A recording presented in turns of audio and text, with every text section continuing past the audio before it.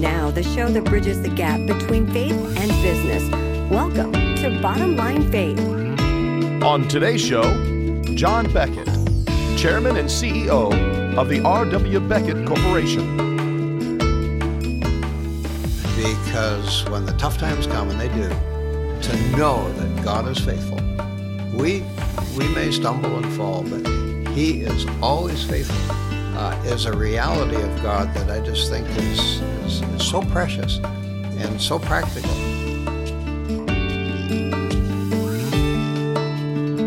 Well, hello everyone. This is Ray Hilbert. I am your host here at Bottom Line Faith. And if you followed the program, you know that we get a chance to travel the country and speak with some of the top Christian business leaders and athletic coaches and marketplace influencers who are really living out their faith in the marketplace. And so we hope and pray that this program is an encouragement to you. And we are in Elyria, Ohio, and we are at the headquarters of the R.W. Beckett Corporation, and I have the incredible privilege of introducing our guest today, Mr. John Beckett. John, welcome to the program. Thank you, Ray. Really wonderful that you've come over here from Indianapolis and that we can have a few minutes together. I have to tell you, folks, this is a real blessing for me. Before coming on the air, I shared, John, I've been here. This is now my second visit, third time you and I have had the chance to meet. And I sort of feel like I'm in the presence of a hero because you really have been a real pioneer in this whole space of seeing your business from a ministry standpoint, that this is a place where God is living out His story. And we're going to get into that. But I just wanted to tell you, I just feel kind of like honored to have this chance for us to have the conversation. You better get to the end of the discussion first. That's great. Well, it's just a privilege to chat about a topic that is so real and so vital to me and has been for decades. So yeah, absolutely. It's not hard to talk about faith in the workplace. That's right. This is going to be the real deal today. And so we'll get to all that, but let's kind of hit pause for just a moment and let's go back and tell us a little bit about the company. We'll talk a little bit about some of the ups and downs in a moment, but tell us about the company, who you are, what you do, and that sort of thing. Well, it's really significant that we're here in the year 2018 because it was 80 years ago that our company was founded. And if you go back to 1937, 38, we were really in a pickle as far as where we were in the economy. Mm-hmm. And I just find it fascinating that my dad chose that period of time to launch into a business venture. In fact, we have a letter that he wrote to the person who became his business partner saying, I don't think there's ever been a better time to start a business than right now. I love his optimism. Well, he was looking to the future. And so, yes, here we are. We're a manufacturing company. We make components that are used for heating systems. Our principal product in this facility is oil combustion, but we have related businesses also in the area where we're doing gas combustion and air moving. And so we've branched out from that initial nucleus. The common thread, though, is that we're in a lot of homes. We might be in 50 or 60 million homes across And we may America. not even know it, right? And somewhere buried down Yeah. in the basement or in an appliance, we have some of our products. So we touch people at the level of their comfort, which I take as a kind of mission, really, because you don't think about being warm in the winter or having appliances that dry your clothes or cook your meals, but we're there, and that's all adding to the comfort, the lifestyle of millions of people. That's really neat to hear. And so let's talk just a moment about a couple of key pivotal moments in the history of the company. We'll get to the ministry aspect and more of your personal story in just a few moments. But, you know, you've had some real tenuous times in the company, pivotal points. Take us back and just give us some framework for just a couple of those. Well, I mentioned the economic conditions when we began the company, but of course, looking at the calendar, you'd quickly realize that we were on the eve of the Second War. And that was an enormous test for our business because everything made of metal was diverted to the war effort. And so we couldn't buy electric motors or hydraulic components or electronic components. So I find this fascinating, Ray, because many people would have thrown up their hands at this point and just said, there's no way we're going to be able to survive this. But my dad actually went into a whole different line of business for the next 4 years. He insulated people's homes and kept all of our people working. What ingenuity. Wow. Well, it was fascinating to me because it was just that underlying resolve that we can get through this thing. It's not going to go on forever. And we're just getting going as a company. We're not going to stop now.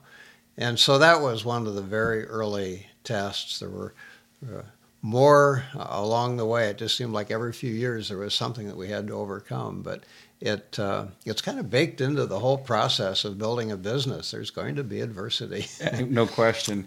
And so did you grow up thinking that you might come in to be part of the company? You went off to school, but there was a point you came back into the business. But tell us a little bit about how you ended up here.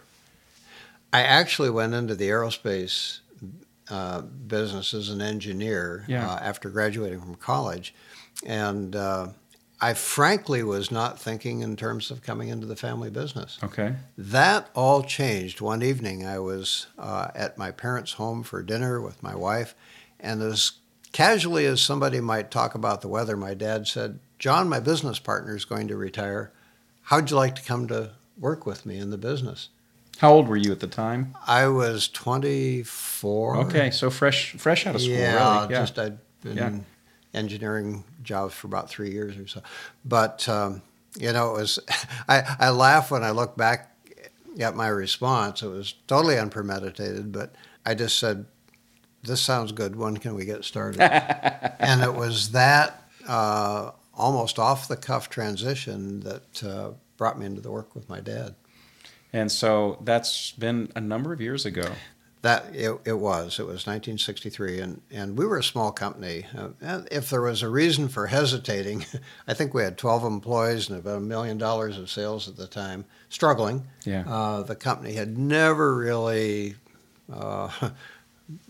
broken loose in a way that we were prospering or flourishing, but frankly, it was the opportunity to work with my dad that was the strongest motivation.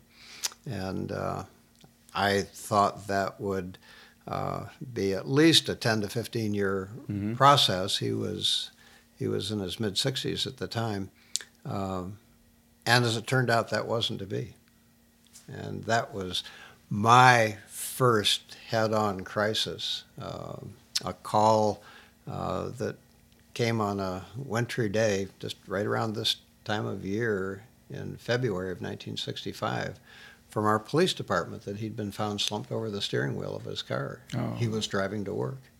And so my world radically changed at that point. Mid-20s, he was in his mid-60s. And I realized that life would never be the same as I had envisioned it. Yeah. And as I'm listening to that story, it's fascinating to me because God's never surprised, right? And so it seems like he had uniquely positioned you then to now take over and build the company for the rest of your life. Well, I'm glad he saw that because I didn't. Right. I was just overwhelmed by the magnitude of the challenge.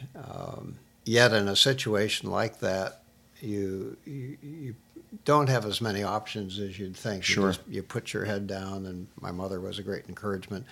But I thought we were starting to move toward making some real progress. I'd made a few key hires, and another call came in, this one in the middle of the night.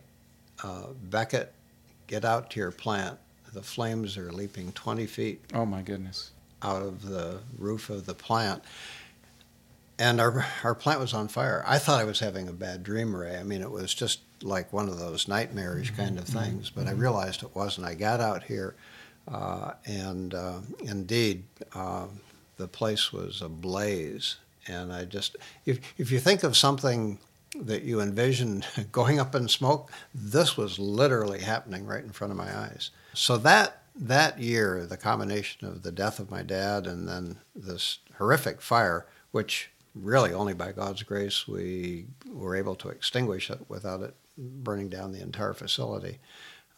These were incredible tests, and yet, in a way, those tests, I think, helped produce a kind of stamina in us that equipped us for future challenges that we would go through. Yeah. So let's talk about that for just a moment. So what did God reveal to you about you in that season of your life? So you're fairly new in the business, fairly newly married, still a young man at that point. How did God begin to shape you in that season? What did you learn about yourself? What did God teach you in that season? Well, this isn't totally comfortable to talk about, but I realized what a proud person I was. Okay. And that I thought with a fine engineering degree and a lot going for me that I could do just fine in my own strength and in my own resources. Well, these experiences, there's always a silver lining, isn't there? And I think they brought me to the end of myself. And I realized that I was not going to be successful functioning just on my own. And I turned to the Lord in a way that I never had before. I knew about him, but this was different. This was getting to know him personally.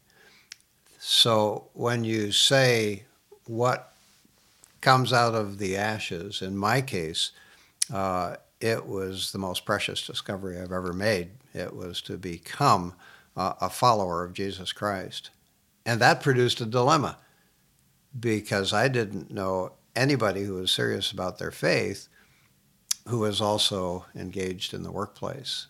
And I thought what many people think today, what does this mean? Does it mean going into some kind of ministry, church-related work? And I was prepared to do it. I was prepared to give up everything.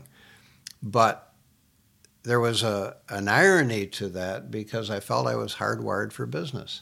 And I felt that there was a real responsibility for our family company. And so that put me on a kind of searching. I knew this was a decision I could not take casually. I needed to know whether I was destined to be in the workplace or do something else. Have you ever had God kind of speak to you and you didn't hear the words, but it was an a strong impression? Exactly. Yeah. And that happened to me, Ray. And as clearly as I can remember it, it was, John, I've called you to business. I want you to do it with all your heart. Now, the idea of a call to business was totally foreign language. Maybe that assured me that it was God speaking, because whole notion, you could be called to ministry, you could be called to some other vocation, but called to business. Yeah. And yet, I just had that very, very strong impression.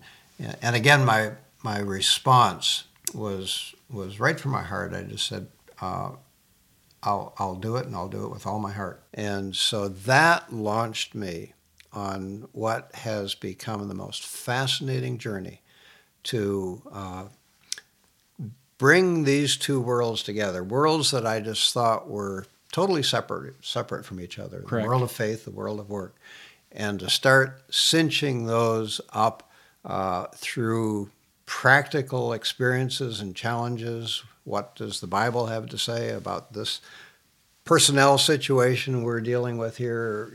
And so it's just a constant learning experience of trying to reconcile these two worlds. I love it. And this is one of the reasons I was so excited to have this conversation with you, because, I've been in this kind of space of, if you will, marketplace ministry, the intersection of business and faith and vocation and those sorts of things, now going on over 20 years, approaching 25 years actually. And back in that day, there were very few resources. There were very few models, people you could go talk to. And I think that God's really brought about a resurgence in that, an awakening, right? And in fact, I have now this is a paperback version. My copy, and I'll show this to you on camera here for those of you who are watching this. This is a book you wrote called Loving Monday, Succeeding in Business Without Selling Your Soul. When did you write the first edition of this book? Well, it was a project that began in the mid-'90s. Right. It was actually published, it's 20 years ago this year. Yeah. It was not my intent to start codifying some of the things that we'd learned about, but ABC News contacted us right around that period of time and said they learned about what we were doing and they wanted to do a story on it for national television. Can I offer that quote from, it was Peter Jennings, right? But Peter Jennings was the correspondent it was the Evening News with Peter Jennings. I would just for our audience like to read this, because this, you got to understand, gang, that at the time this is real cutting edge. This is not common language like we see now. There's a lot of ministries like our ministry at Truth at Work and others that are out there in this space. But let me read this. I think this is fascinating. This is from Peter Jennings. It says, "It seems to us that everywhere you turn in America," this is in 1995, "it seems to us that everywhere you turn in America these days, millions of people are searching for greater meaning in their lives." That hasn't changed, right? Right. Tonight, we're going to concentrate on the growing tendency of business leaders in America to have their personal faith make an impact in their companies. In other words, they are using the Bible as a guide to business. So what was that like, really being even acknowledged as one of, in this case, a totally secular news organization, acknowledging this incredible work? What was that like for you? One of the things that I subsequently learned, by the way, Ray, is that Peter Jennings, who was probably the premier newscaster in the country at the time, he actually wrote that himself. Oh, no kidding. And I only discovered that because I was with him on a subsequent occasion, actually at Harvard University, and I learned that he wrote that. And I thought, well, that's fascinating because he's got an insight into what is happening in the work world that the church hasn't seen yet. And so I thought the way he captured it, they're using the Bible as a guide to business, was just a fascinating capsule of exactly what we were trying to do. Yeah. And so let's, if you don't mind, maybe we could dive into a couple of specifics if we can, right? Because, we talk to believers in business and they say things like, I want to be honest. Well, okay, even a good heathen business person understands that's a good principle for business. And I want to offer my customers good value. That's just great. But give us a couple of specifics of how you have seen your business as a platform for ministry and how have you tried to live that out. Can you give us one or two best practices of what that's looked like for you? It's fascinating that you've asked this question because the ABC correspondent who did the story was a woman named Peggy Waymeyer. And her driving question when she came in was to ask how it was different from the business down the street. Really the same question Absolutely. That you're asking. And I wanted to be honest with her, and I said, I can think of various specifics, but it's really more a way of thinking, it's a way of living, and so many of the decisions we make are made at the margin. How we treat another employee when we walk in the morning, how we handle a phone call with an irate customer, how we deal with a quality problem. And what was happening, Ray, was that our faith, which was more and more being anchored in the scriptures, provided that compass. Mm-hmm. And so it wasn't just a matter of pulling a scripture out and pasting it onto the problem. It was living in the Word in a way that resulted in a certain kind of reaction that was being informed by the Word. And so I love this aspect of walking with the Lord because it's inside out. It's we learn the ways of the Lord, and then we have so many opportunities to apply them in the workplace. We're just rubbing shoulders all the time, whether it's customers or suppliers or fellow employees, people in the community. All of these opportunities to interact around life, and the decisions we make, the way we conduct ourselves, is being watched all the time. Indeed. And so I just find it's such a fertile environment to just be yourself, but to be a representative of the Lord in a real-world situation. I love that. And I had the privilege recently of interviewing David Green, founder and CEO at Hobby Lobby, and he shared What a great guy, by the way. Just what an honor that was. Gotten a bit acquainted. Amazing. Yeah. And he shared a couple of stories specific, and I'm not going to give the goods away because people need to listen to that episode of Bottom Line Faith to get that story. But he shared a couple of examples when his faith was very specifically challenged with certain things that happened in the business where he was like, okay, I can either go the world's way on this or I can go God's way on this. Does an example of that come to mind for you, a time when, wow, this is a huge decision and I'm really going to lean specifically into God's way that may be counter to the world's way? Does an example come to mind? Well, there are many, frankly. One that comes to mind, though, centered around a test of the application of our core values. Now, I think that we must always translate what we believe into language that people can work with, assimilate, live with. And one of the ways that we do that is with our core values. We have 3 of them: integrity, excellence, and a profound respect for the individual. Well, one day, a plant floor employee walked into my office and he said, "Mr. Beckett, I believe that we're violating one of our core values." Well, he had my attention. Yes. And he went on to give the specifics there. We were, the details aren't so important except that we were violating licenses on software agreements by copying the programs without making payments back to the manufacturer, in this case IBM. And I didn't realize we were doing it. We immediately put a stop to the process, but the fascinating thing to me was that the value was alive enough in the organization that he could say, we're screwing up over here. And so that would be one. And he had the trust that he could bring that to you in that way. Because the culture was reinforcing the importance of integrity in a very practical way. It wasn't just something up on a wall. It was something that we really wanted people to be living. Yeah, so that brings to mind then another great thought here, or question, I think, for your consideration. So one of the things that we like to consider here at Bottom Line Faith is if this program can just encourage one person, if there's a business person out there who's going through a struggle, maybe they're discouraged and they're feeling like giving up or whatever, if this can reach one person, then in my mind it's been worth it. So I'd like you to maybe just for a moment give a word of encouragement. Somebody right now is probably listening to this program with their headphones on, walking on their treadmill, or maybe driving down the highway in their car.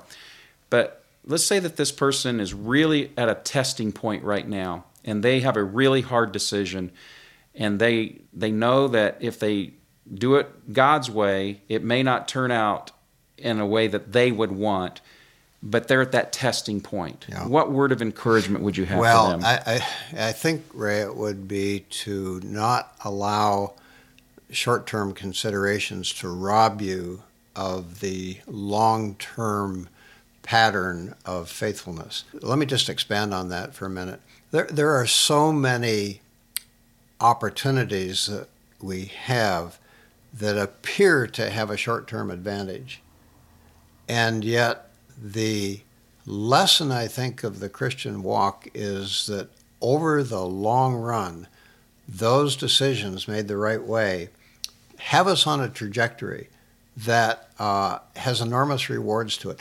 including the lessons that we learn when we say no to something that's opportunistic or is somehow cutting a corner with what we really believe in our hearts. Make those tough decisions, and then we see how God vindicates those decisions that seem tough at the time, and yet if they're following His ways, He vindicates them.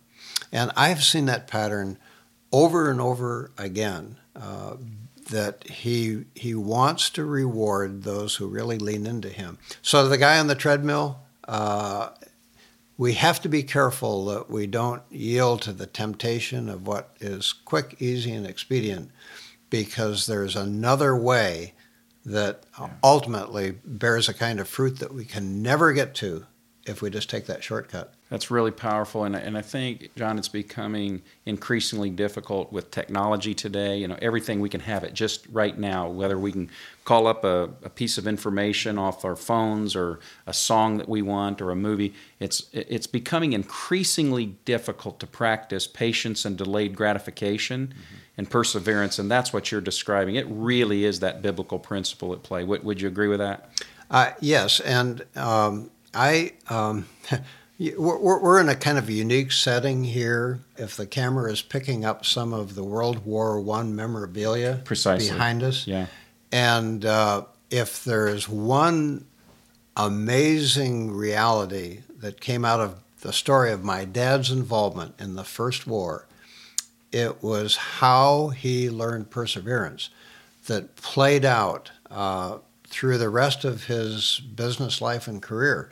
We cited a few examples earlier on, but it was a lifestyle to face challenges and go through them that I think was forged in the trenches of France in that terrible, terrible war. He came through it, he persevered, but he learned lessons in that that had every possible application for a business person. And so I agree with you that I think that these easy outs that we have may be denying the very thing that God has designed to put fiber in us and to enable us to be able to go through tough times. These are very practical lessons, but to the guy on the treadmill, hang in there, get through, because there's a larger lesson that's playing out. So you just mentioned like lessons learned and good advice. So one of the best pieces of advice I ever was given was by this old black inner city pastor. He was just a godly, saintly man. And he said, Ray, I can just still see his face. He said, the problem is too often we settle for the ATM when God's got the Brinks truck right around the corner.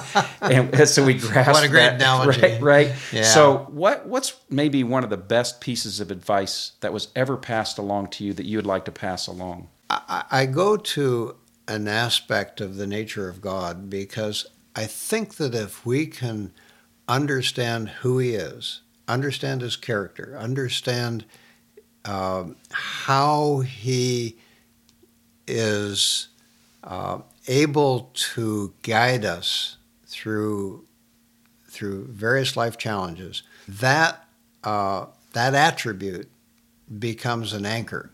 And there would be perhaps many I could cite, but I would really cite His faithfulness. Mm-hmm. If I could just put it in 3 words, God is faithful.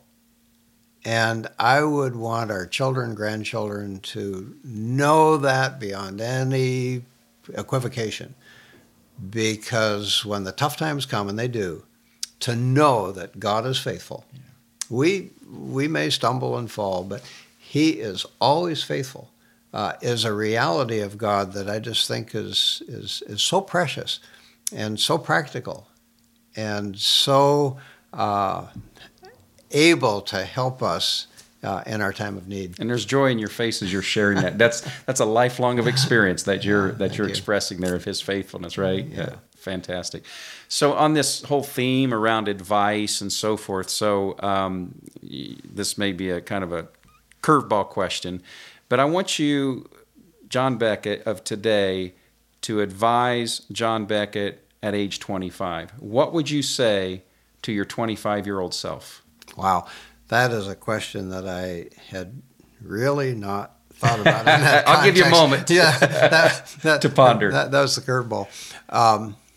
It's hard to see the end from the beginning, but if we leverage this concept we were just talking about the faithfulness of God, right, and to know that those decisions we make when we're 25 can have lifelong consequences, and that we always win, if I can use that term, we always win when we elect to follow the will of God to the best of our ability. Doesn't mean we always will. We're going to stumble, we're going to fall. Of course. But if our heart is inclined toward knowing God's will and following it, I don't think we can go wrong, because He'll continually bring us back on track. He'll help us to get through the next situation. So if I had been able to lay hold of that at 25, the way I understand it today, I would have had just a different measure of joy and perseverance, I think, in the midst of the trial. Incredible. Folks, we're getting close to the, we often say this is the fastest 30 minutes in all the broadcasting, and it goes fast for me anyway, and usually it does for our audience. And so we're getting near the time at the end here. But folks, we're speaking with John Beckett. He's the chairman here at the R.W. Beckett Corporation in Elyria, Ohio. And I pointed out earlier, a true pioneer in this whole space of ministry and business and understanding the platform that God has given us in business. And if you're not familiar with it, if you haven't read it, this is a classic. It is called Loving Monday. Wrote this book. You tell me the year again that we wrote this book. Well, it came out in 1998, so it was just 20 years ago. Yeah, and I have one of the old original hardbacks, but it's called Loving Monday, Succeeding in Business Without Selling Your Soul. There's a video study, there's materials, all sorts of support that you can read if you're a business person wanting to really understand, as John had shared, he codified how best practices of how they run the business here, and you can leverage this as a great resource. So, John, if someone's listening to the program or seeing this video, how can they find this? How can they learn more about the company, about yourself, and such? How would they find that? Well, everybody goes to a website today, right? Absolutely. What is that site? Yep. BeckettPress.com. BeckettPress.com. Yeah, and books and other related material are available there, including, by the way, some of the World War I story that's our most recent edition. You are now involved with many global ministries. God has given you some great passions. We would be remiss to not talk about that just for a moment. What's captured your heart these days as far as kingdom impact? And just give us a synopsis there. It was just, do the math here, 15 years ago that the Columbia Space Shuttle broke up on reentry. And this, in my own case, was taking tragedy and trying to turn it to good. I'd been in the space program earlier on, and I was fascinated with this whole arena. And yet, when I saw the pictures of those U.S. and one Israeli astronauts that morning that the Columbia broke up, my heart was just gripped with the question of whether they knew the Lord.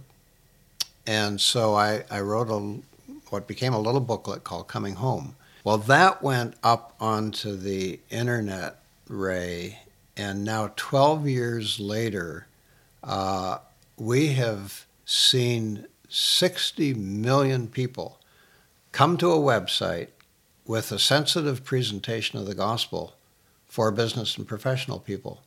It's currently up under the name Can I Know God? That's the website? Can I Know God? Can I Know God? And now here's the thing. People have an opportunity on that website to indicate whether they want to become a follower of Jesus Christ. And that's on the basis of a clear but compact presentation of the gospel. I was thinking about those astronauts. And you know that 6 million people have said that they want to become a follower of Jesus Christ on the basis of that testimony. And so when I think about the things that I've been able to touch and reach, that rises to the surface just because it was so improbable the advent of the internet, the tragedy that spawned it, the capacity for a business guy here in Ohio to write a little booklet that translated into this message, such that so many people have come to the Lord. And we have these high points in our experience. I'd put that right at the top. Folks, do you see why I wanted to have John on the program here at Bottom Line Faith, and why he has just been a real spiritual hero to myself and so many others literally around the planet? And so just thank you for just sharing with us today. This has been great and fun, and I hope we can come back and capture more of our time together. So I told you there was going to be one last question, right? And for those of you who are regular in listening or viewing here at Bottom Line Faith, you know this is always the last question that I ask every guest, and it's what I call my 4:23 question. It's based out of Proverbs 4, chapter 4, verse 23, where Solomon writes, he says, "Above all else, guard your heart, for from it flows the wellspring of life." It's from our heart that all of life emanates. And so some people believe this is some of the last advice he gave, right? Above all else, guard your heart. So John, if you wouldn't mind, let's close the program today by, let's imagine you have a chance to gather your family, your friends, the most precious people on the planet, and you have a chance for them to sit around you, and you now get a chance to pass along your most important encouragement or piece of advice. So complete the sentence for us. Above all else, pursue a personal and vital relationship with Jesus Christ. The relationship with Jesus can happen at different layers. It's that initial acceptance where we yield our heart to Him. It can be attempting to walk through life as a believer, but ultimately the joy comes in that direct, personal, intimate relationship where we draw from Him, where we dwell with Him, where our thoughts are informed by His thoughts. And so we have 18 grandchildren. We were all together at Christmas, and we had these kinds of conversations because it's tough.